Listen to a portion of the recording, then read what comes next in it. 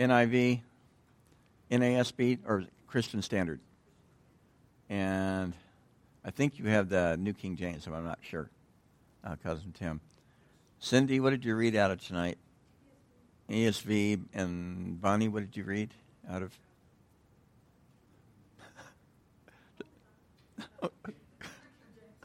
Okay. Harv, what did you read out of? Okay. This is as I told you guys 2 weeks ago, this is by some commentators referred to this as the probably the darkest chapter in the book, which to me is interesting because it comes on the heels of verses 18 through 20 in chapter 5, where 18 through 20 in chapter 5 says, "Here is what I have seen to be good and fitting, to eat, to drink, and enjoy oneself in all one's labor in which he labors under the sun during the few years of his life, which God has given him, for this is his reward." Okay, what is his reward? It is good and fitting to eat, drink, and enjoy oneself in one's labors, in which he labors under the sun, right? That's what it's talking about. Furthermore, so he goes on, "As for every person to whom God has given riches and wealth, he has also given him the opportunity to enjoy them." So now we're going to see the contrast in verse 1 of chapter 6, right? He's given him the opportunity to enjoy them and to receive his reward and rejoice in his labor. This is a gift of God. "For he will not often call to mind the years of his life, because God has kept him busy with the joy of his heart." So to me, verse 20 is fascinating because when you are preoccupied, for lack of a better term, when you're preoccupied with the joys of life or the joys of your heart, often I think it is that you don't always then think very deeply about things and think very deeply about life because you're too busy or you're too focused on just enjoying the goodness of life, which to me there's nothing wrong with that. I think that's pretty normal. Sometimes the worst thing that can happen to people, to Christians, or people, even non-Christians, is for them to experience an overabundance of prosperity. And even the proverb says that, don't make me poor, that I would be robbing. Don't make me rich, that I would forget my God. And so part of this chapter, especially the last couple of verses, they're really written in the form of a proverb, which we'll get at in a bit. But I think when we go through difficult times, it causes us to think a little deeper and causes us to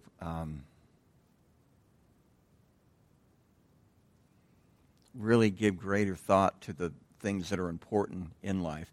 A lot of artists suffer from depression, and even musicians, those who do a lot of writing, they suffer from that. And it causes them to be able to write, to rethink, to reflect, to think, reflect, and help them to think a little bit deeper. So what's interesting, though, is again, verse 19, for every person to whom God has given riches and wealth, he also gives him, or has given him, the opportunity to enjoy them and to receive his reward and rejoice in his labor. This is a gift from God.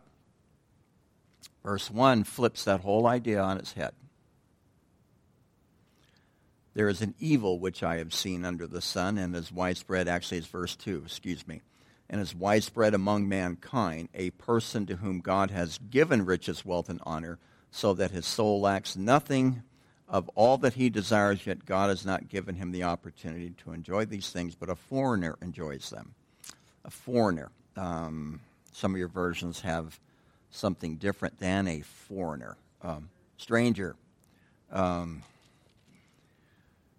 The thought on that is referring to Gentiles, but that may or may not be the case. I don't think that the text is clear enough to really help us out. So why did we have that huge flip? We talked about this a little bit 2 weeks ago, but why do we have that huge flip? What are your thoughts about that? Why is there such a drastic change in verse 19 in chapter 5 from verse 2 in chapter 6? That's possible, but you could backtrack into verse 18 of chapter 5, where it says, one's labor in which he labors under the sun during the few years of his life, which God has given him. So it could be, though still, I see the point you're making, Cindy, and it could be that one is more of a heavenly perspective, and the other is more of an earthly perspective. It could also be that it is two sides of the coin, and it's really a calling for us to start to work through. Tim, what did you say? You said something to the effect of us making up our own mind, right? Seeing both sides of a situation. So there's this idea of attempting to balance, because I think we can, and I know guys who do this as they interpret Scripture, where they see things in such a black or white framework that becomes an error in and of itself, because everything is one extreme or the other. And life really doesn't work that way. We will experience both extremes, will we not? I think we will. I think many people have. Even if it's not an extreme on your scale of what an extreme is, right? You've experienced enough bad and good in life, right? So I think part of that, this is part of our call to wisdom. Looking up instead of looking at the earth, but at the same time recognizing that these things can happen to all of us. Now, Jesus uses the example he's not really using this example, but the man who decides he's going to build bigger barns, right? And he had an increase, and so he's going to tear down his barns and build bigger barns, and so that he can take leisure. And then Jesus says that, you fool, tonight your soul has been required of you. And so that could play into how we're looking at chapter 6, or the first part of chapter 6, because God has not given him the opportunity to enjoy these things. Now, why would God do that?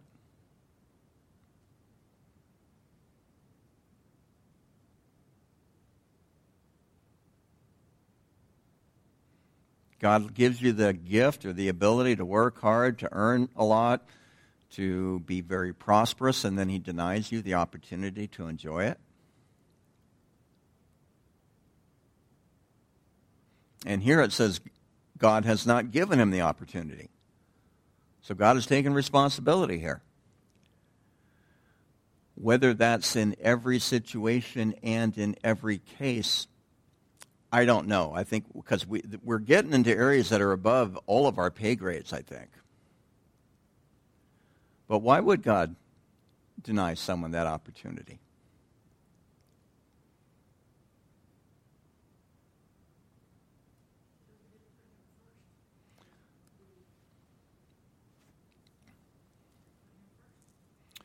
We didn't put him first. That's a possibility. And it could be a form of whom God loves, he chastens. And so that could be part of God's corrective action. I remember, and I've told you guys this before, but I remember when, and I'm not a fan of him at all. Trying to think of his name. Jim Bakker. You guys remember Jim Bakker? And he was a thief. And he just swindled people out of millions.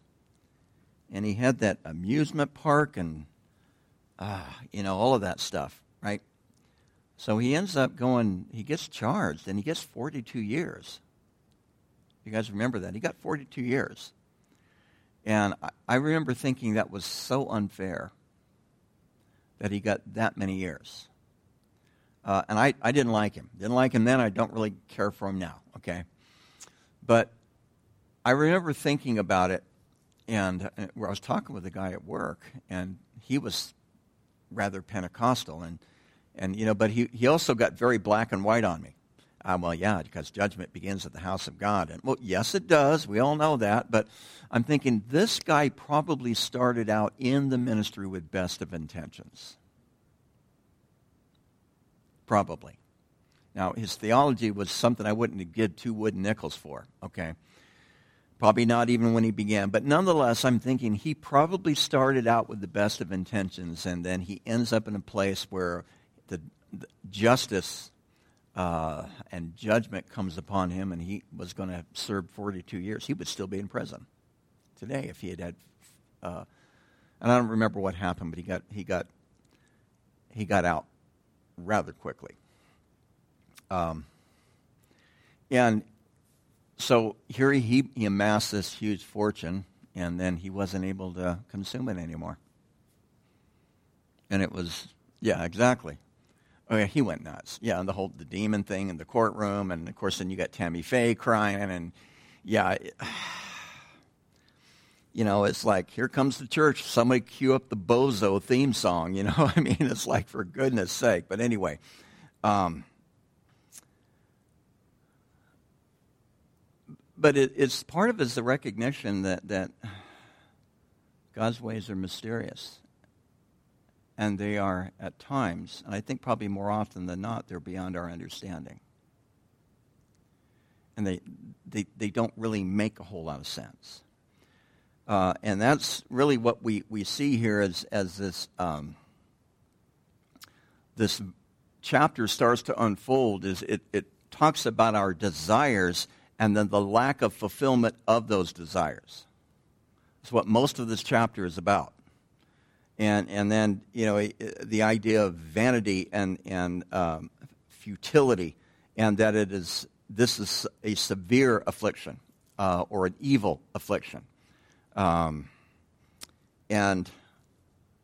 then these comparisons that he gets in here and talks about of if a man fathers 100 children, lives many years, however many they may be, but his soul is not satisfied with good things and he does not have a proper burial, then I say, better is the miscarriage than he. And so he's giving some pretty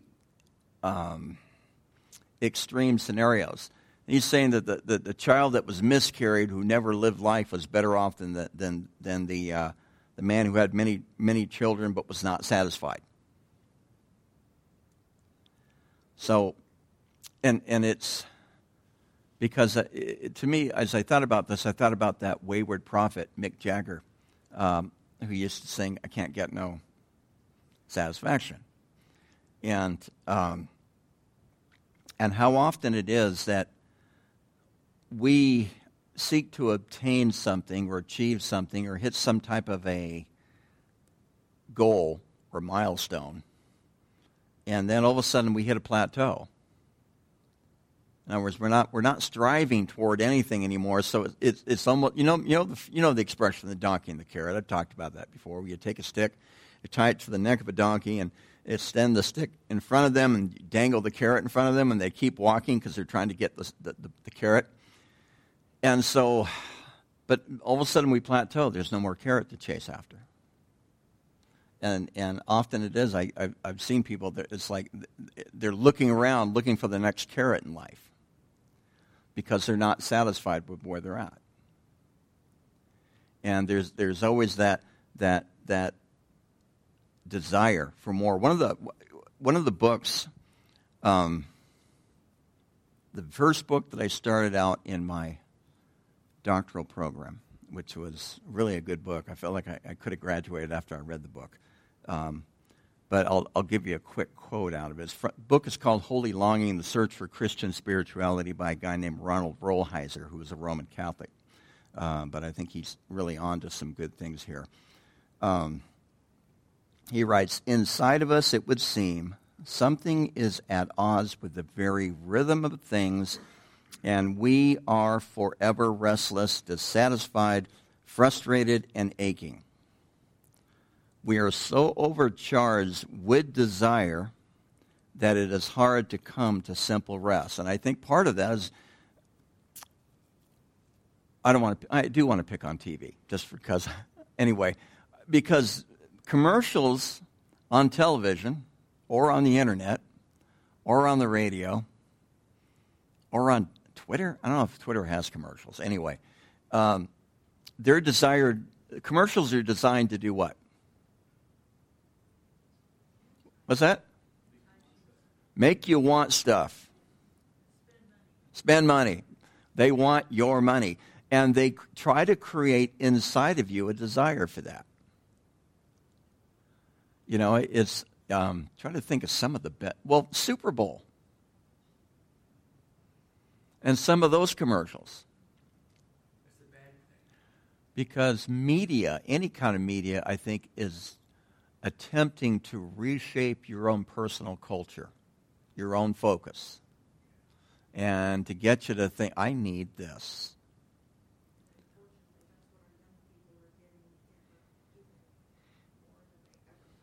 Yeah, you get bombarded with it. But if you grow up in that environment, it is what? It's normal. It's normal. So, you know, I mean, so desire, and then he finishes up. He says, desire is, this is probably the best part of this little piece to read. Desire is always stronger than satisfaction. I thought, boy, he was on to something when he wrote that. Holy Longing, Ronald Rolheiser. So it's part of who we are. I think to a degree it's part of how God made us. Because we have a holy longing, hopefully. We have a holy desire, hopefully. Paul said he strived toward the upward prize of the calling in Christ Jesus. I think it's Philippians 3. So there is that part of us that isn't satisfied, and I think we're made perhaps not necessarily to be satisfied, and yet blessed are the hungry, for those who hunger and thirst for righteousness, for they will be filled. But maybe not right away. I don't know, the more I think about the Beatitudes, the more they fascinate me. I think there's so much there in them. And so, essentially, and we even see this in chapter 5, verse 10. The one who loves money will not be satisfied with money, nor one who loves abundance with its income. This too is vanity. So there's always the striving for more and more. He's really kind of building on that theme. And then, you know, even if a man lives 1,000 years twice, so 2,000 years, but does not see good things, do not all go to one and the same place. He's comparing the miscarried child with the man who lives for 2,000 years. They both end up in the same place. Which is interesting, though, that if they end up in the same place, I think this is another verse that it says, at least to some degree, it talks of, now that place could be a reference to the grave, but it could be a reference to entering into eternity with God. It's a little unclear in verse 6. But that would tell me the miscarried child enters into the eternity with God. that the miscarried child goes to the same place that the person who lives for years and years and years. They have the same fate. And what I find interesting in this passage, too, is that the miscarried child, he's treating him like a person, I think. Because I believe my personal belief is, and how I see the Bible, is that life begins at conception. He's treating him like a person because he is a person. Anyway, verse 7. It says, all a person's labor is for his mouth, and yet his appetite is not satisfied. Some of you who have a New King James, I think it says, his soul is not satisfied. The ESV, I think, says appetite. Christian Standard Bible says appetite. New American Standard Bible. Yeah. So I dug into this word appetite. I got curious.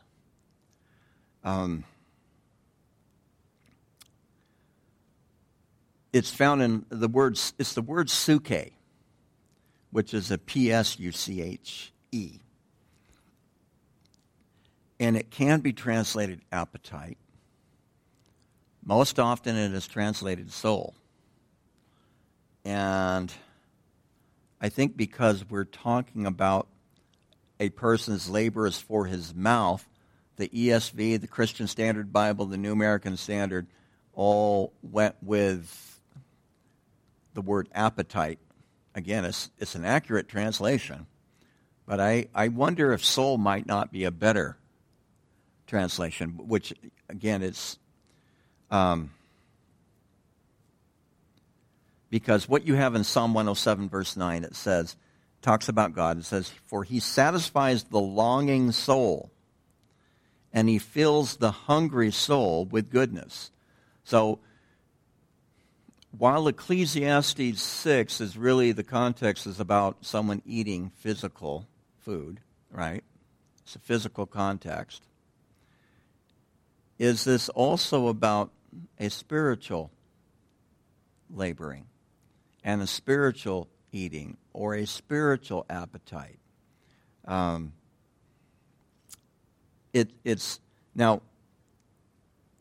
I got ahead of myself. I said the word is suke. That's the Greek word, not the Hebrew word. And in the Septuagint, the Greek translation of the Old Testament, it uses the word suke here. And the word suke is a very, very, very broad word. And one of the dictionaries that I looked at, and they went on forever about this word because it's used in various different circumstances and cases in not only the Bible but in ancient literature. And so it's really often it's difficult to draw a hard and fast line of what this word is really describing, although often it is translated, particularly in the New Testament, as soul. Can even mean the breath of life, which is different than the Greek word pneuma. But it could refer to life or a life principle or a soul. And it's referred to how the soul rules the human beings in Genesis 35 and in 1 Kings 17.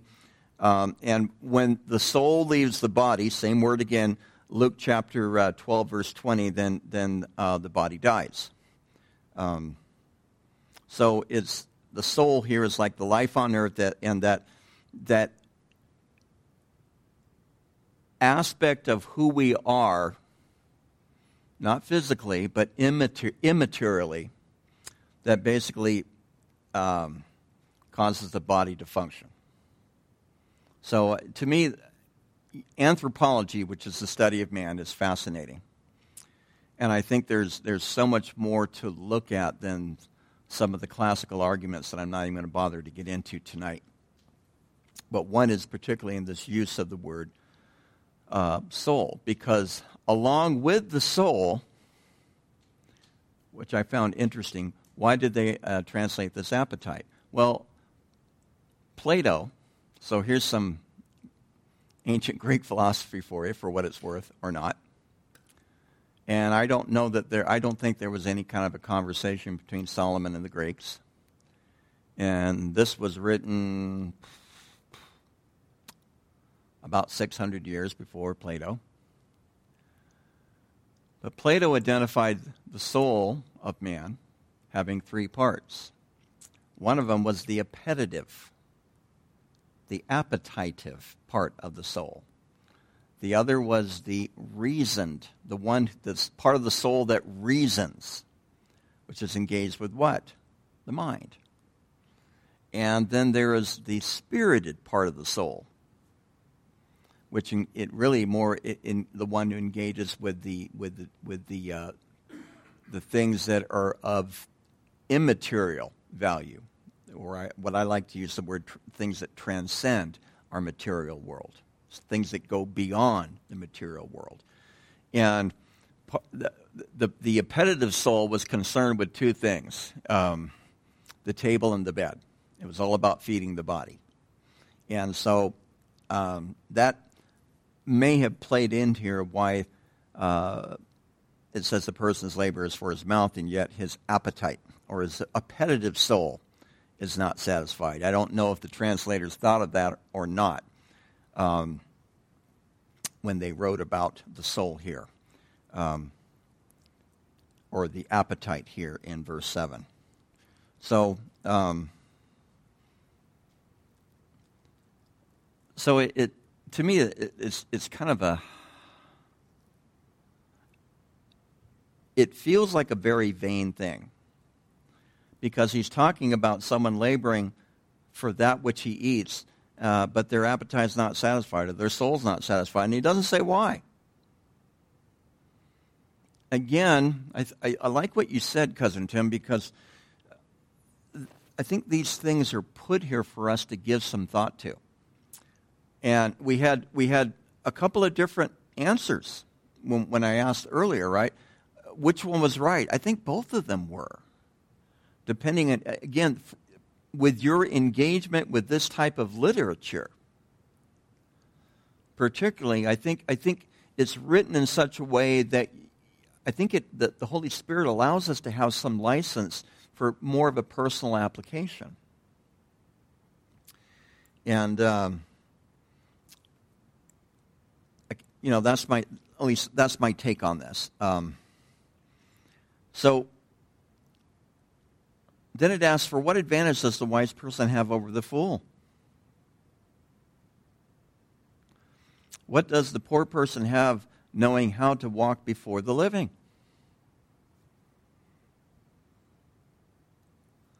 Those are tough questions. Now, these are almost like Proverbs. This is where he starts getting into, he's writing these things that are really like a proverb. And he's transitioning from this discussion of wealth that really began back in chapter 5, verse 10, which I read to you earlier, and really ends at about chapter 6, verse 6. Again, the chapters and verses are not divinely inspired, but you have really, I see the first part of chapter 6 tied in with chapter 5. But now we're going to start to talk about wisdom, and it's really kind of given to us in a series of Proverbs. And we looked, the first one is, again, verse 7. A person's labor is for his mouth, yet his appetite is not satisfied. Is with the toil being an earthly function, which it is, the soul would be more of a, we could say heavenly, right? Spiritual. And that is one way to look at it. The thing about working is that, and now of course, Paul says this, if you don't work, you don't eat. Right? Now, that was before the days of pensions and Social Security and all that, right? And I understand that, right? And there is something again, the back half of chapter 5 really talks about it, laboring and then enjoying. But God gives this to him for his reward. So there is also something very holy about what we do here, about what our toil is on earth. And it doesn't matter what you do. I don't think that certain jobs are of more spiritual importance than the others. I think whatever it is that you do is you do as unto the Lord, and I think that is our calling. So.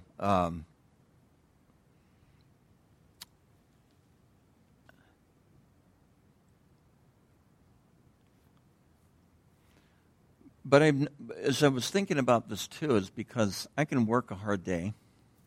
I think I did one time back in I think it was 2004.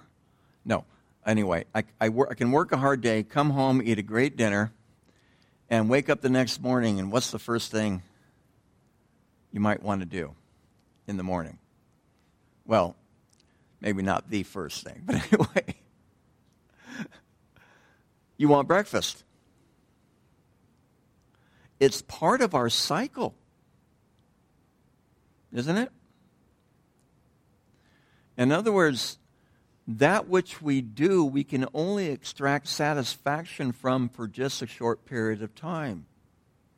All right, let me back that up. We can only extract satisfaction from for just a period of time. You fill in your own duration. Because there are sometimes I eat so much at night that I wake up the next morning and I don't want anything to eat. That happened back in 2005, I think. Anyway, but so don't you think we're kind of built this way?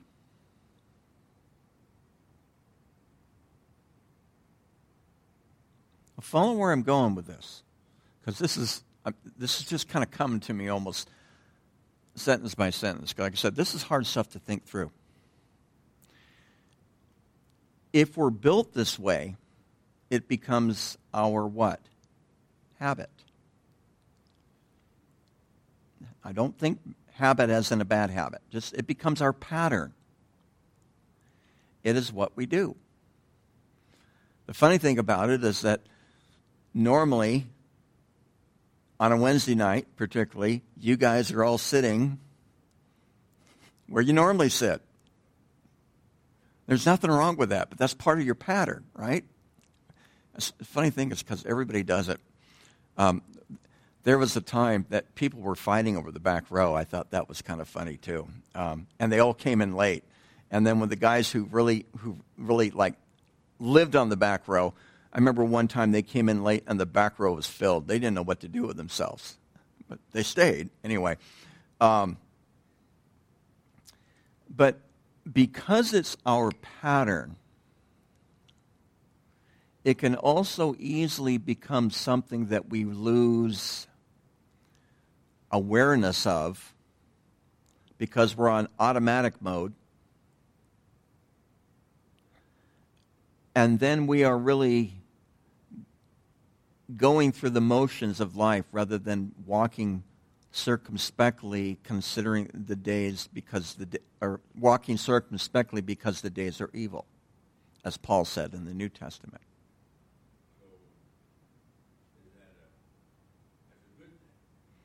It's a good thing. You have the weekly patterns, you have the moons and the suns, the monthly patterns, you have the seasonal patterns, you have the yearly patterns. I mean, it's how God has created the universe. It's not a bad thing. But like anything, when it becomes a pattern, we can begin to lose our awareness of it. See, that's the only thing I'm really trying to. Why are we coming to church? Yeah. Okay. Yeah. Or not even the why, as this is going to sound weird. I am coming to church. I'm aware of the fact that I'm going to go, and hopefully God's going to speak to me, and I'm going to hopefully be encouraged and hopefully encourage others. And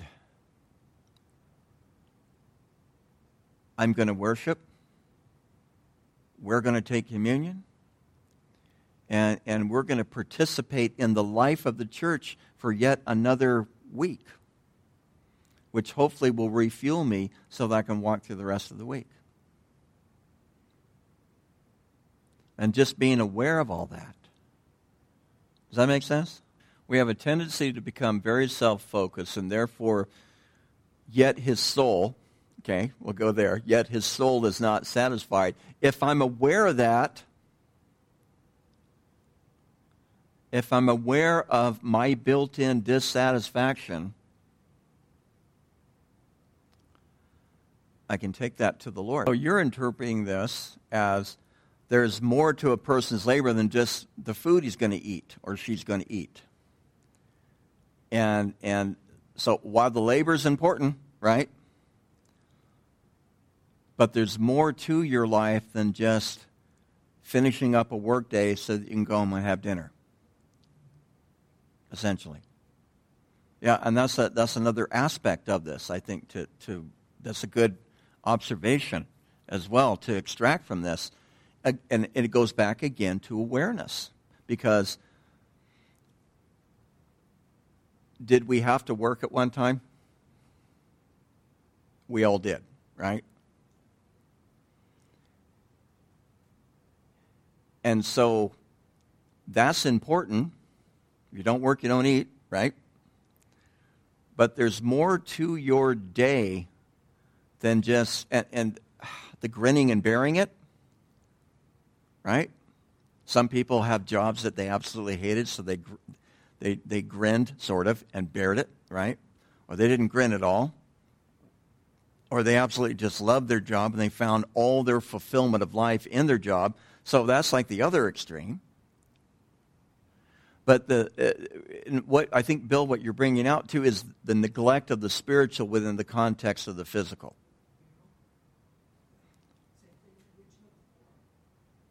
Yeah.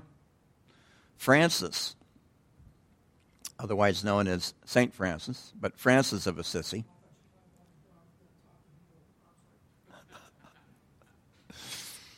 We'll have to talk about that later. But anyway, Francis the Talking Mule.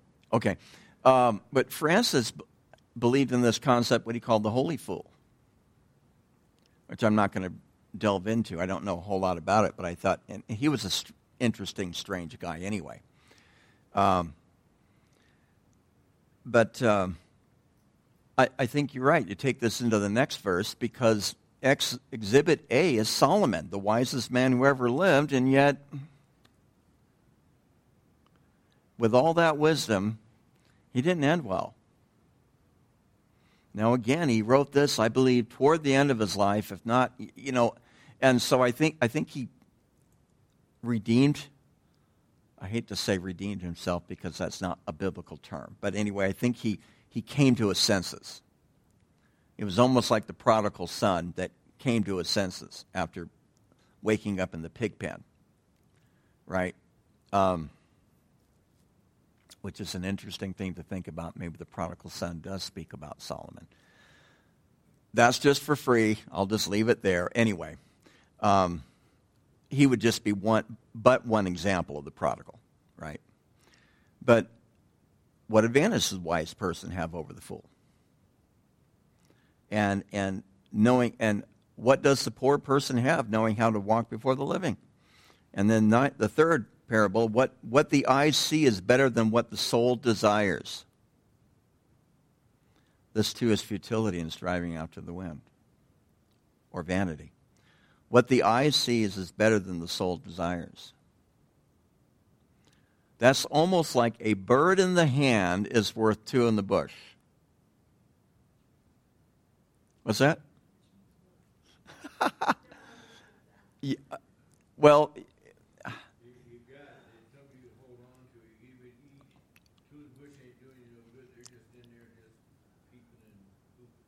Yeah, they have potential. Yeah, the two in the bush have potential, but the bird in the hand is a sure thing. Because what the eyes see, in other words, that which is in front of you, is better than what the soul. Interesting. I didn't look this up. I should have caught this. 9 in the Septuagint, in verse 9 in the Septuagint. I bet it's the same word, psuche.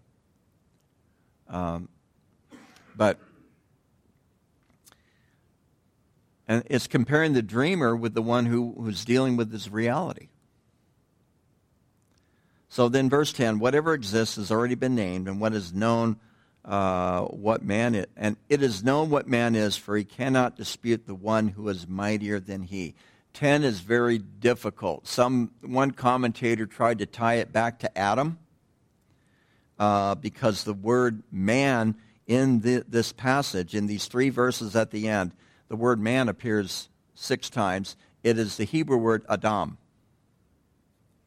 from which we get our English name, Adam. Right? And he tried to tie it into Adam naming the animals and all that. But the interesting thing about it is, who can dispute with the one who is mightier than he? Who is that talking about? I think it's talking about God. The one who, so can we argue with God? Yeah, that won't go well. Sometimes I think it might be the most spiritual thing you can do.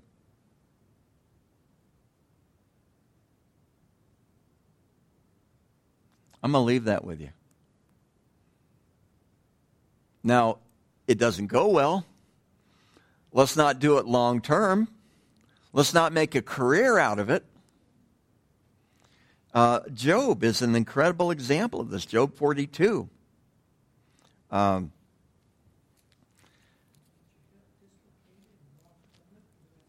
There's Jacob, right? But that takes us back to verse 7 of chapter 6 in Ecclesiastes, using the word soul instead of appetite. Because he labored all night, did he not?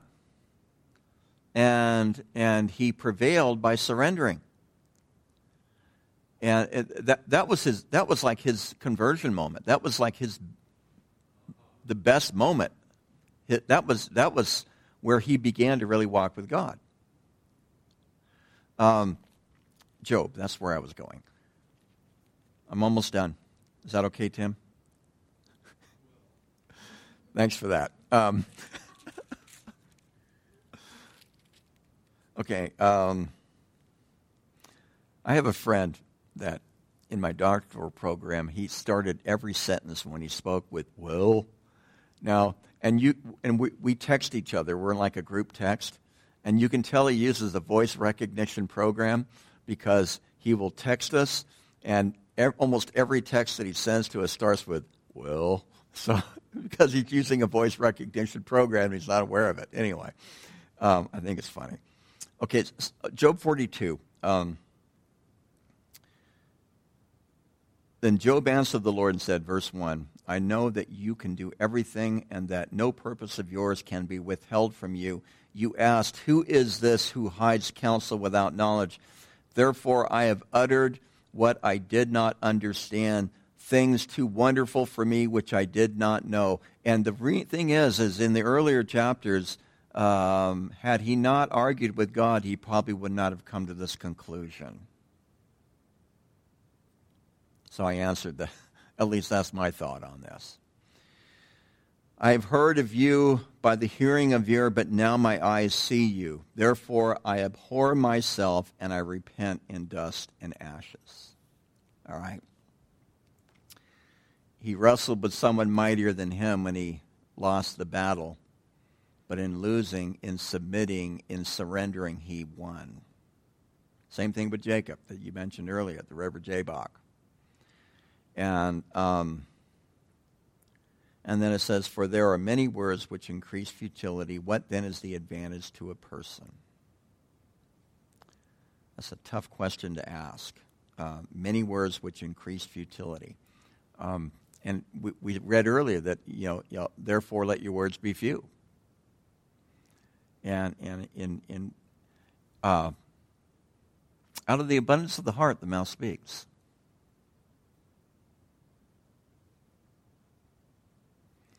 And I think that means even more than we even comprehend at times.